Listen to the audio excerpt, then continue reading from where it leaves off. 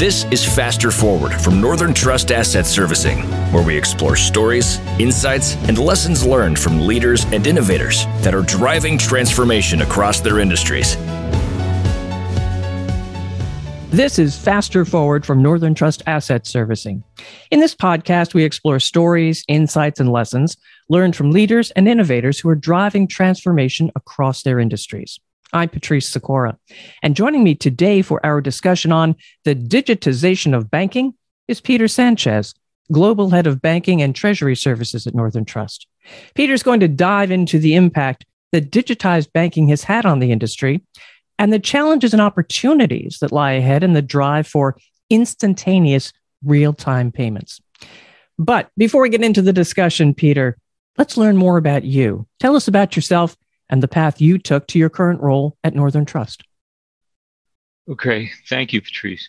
My career has always been centered on financial services, and I began my career in operations and management at large global banks, including Salomon Brothers, which was a ways back, Greenwich NatWest, and eventually as global head of operations and prime brokers for RBC, Royal Bank of Canada. My background led me to fund services where there was tremendous industry growth, and I was CEO of OpHedge before joining Citadel and leading their hedge fund services business from the time it was acquired by Northern Trust in 2011 all the way through 2021. And then I returned to banking in 2021 as CEO of Northern Trust International Banking Corp, what we know as TNT IBC, which provides global banking for financial institutions, fund admins, and others across private capital and alternative funds. In 22, we then formed BTS, Banking and Treasury Services, to bring together TNT IBC's global banking business with other banking groups, including benefit payments, treasury management, corporate institutional lending, and cash operations in order to meet the evolving needs across banking, lending, payments, treasury for Northern Trust and its clients on the institutional side. Well, it certainly sounds like you are the perfect person to ask this question of. Tell me about the current environment for banking, especially the trends you're seeing in cash usage and the demand for liquidity. So it's actually a really hot topic. Liquidity and banking credit exposures are hot topics because of the concerns over some banks' viability from a deposits and lending perspective over the last month, which I'm sure you're familiar with. In times like this, we see a flight to safety around deposits, and Northern Trust has seen significant interest from clients that previously had relationships with those banks that required government and large bank intervention. You've seen the largest banks also benefiting from this trend, resulting in new deposits for not only us, but also those larger banks.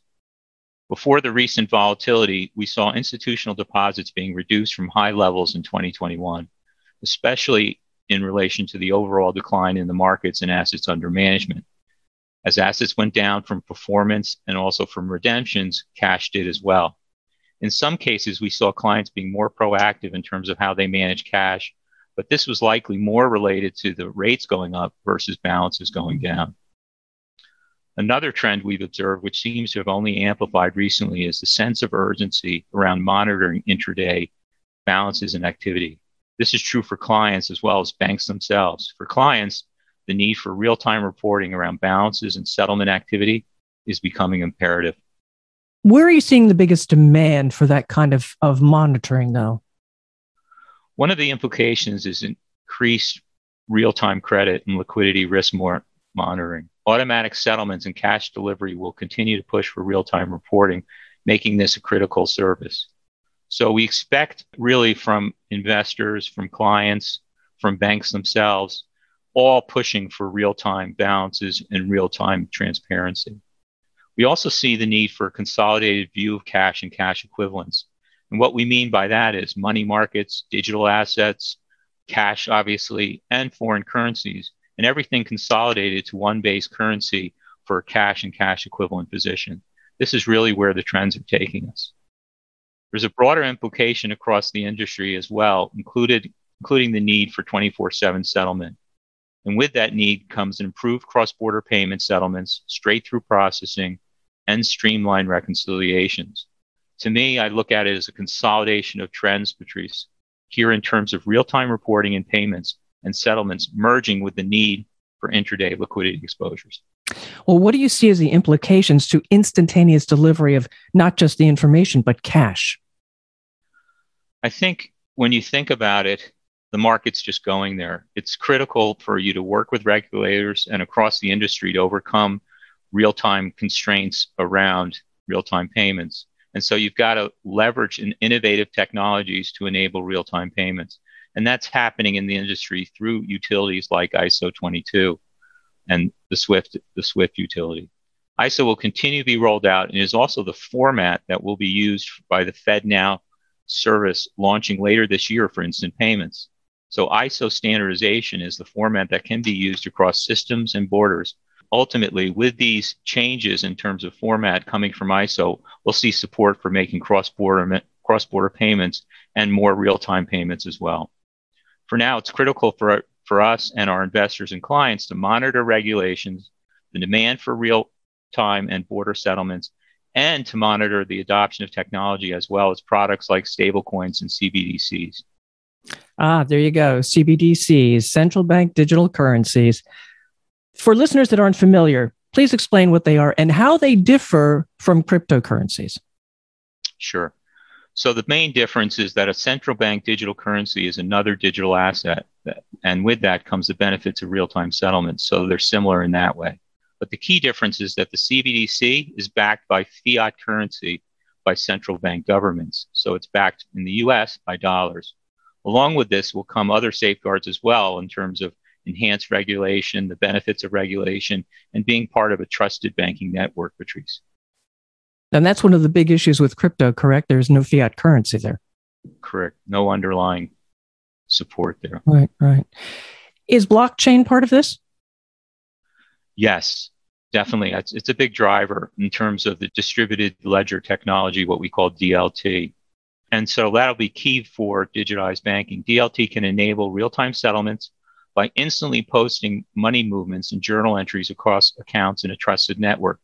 So think of a network that has a bar to join in terms of AML, KYC, but also making entries within a trial balance or GL is really making payments. It almost becomes the same thing, hence DLT.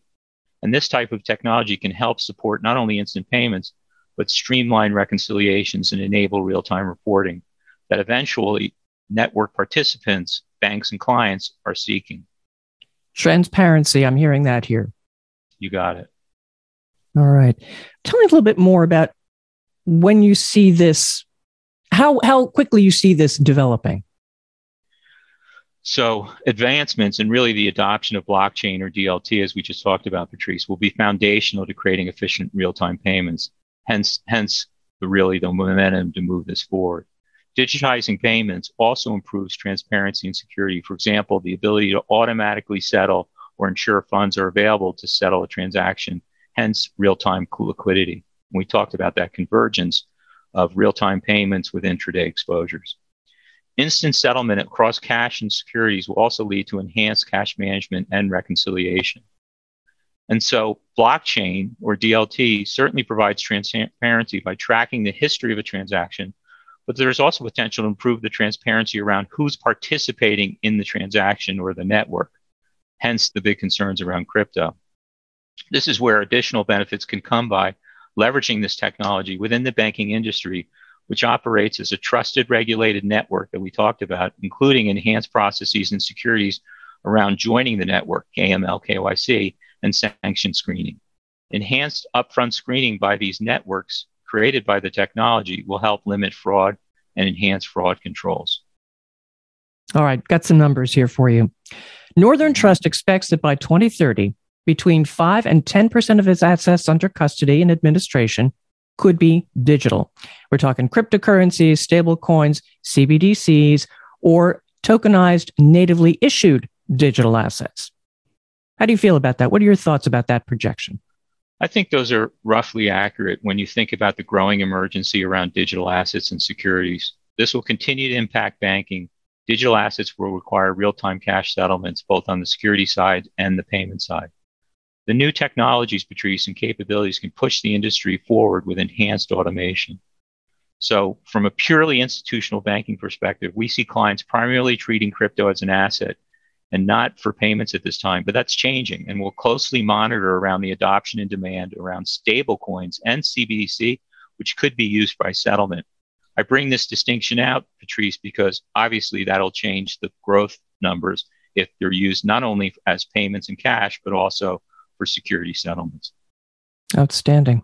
All right, Peter, what is a final thought that you want investors to keep in mind about this digitization of banking and how they can evolve with these digital assets to drive their organizations faster forward? So I would say, Patrice, probably more than just one thought, and I'll merge some of them. Whether it's an institutional investor or an asset manager or bank, it's critical to be at the forefront of what's happening from a technology perspective, as we spoke to, but also to monitor regulation. Digitization is only a matter of time, and the technology that supports this will push things forward. There are many more innovations and benefits that come from digitization and real-time settlements, payments, and reporting. And we talked about intraday liquidity and risk and credit management. It's also critical to monitor for regulation and ultimately for additional benefits and safekeeping that come from regulation as well. You want to be part of that network. You want to be part of that safekeeping from regulation. So you should ask yourself, where do you stand as a bank or a user of banking services in terms of the changing environment for payments and banking? And how can you leverage digitization to move to a more efficient and transparent environment? Peter, thanks so much for joining us today to discuss the current state of digitized banking, the advancements that will continue to transform this part of the industry, and what we can expect over the next decade or so. And thank you all for listening to Faster Forward from Northern Trust Asset Servicing.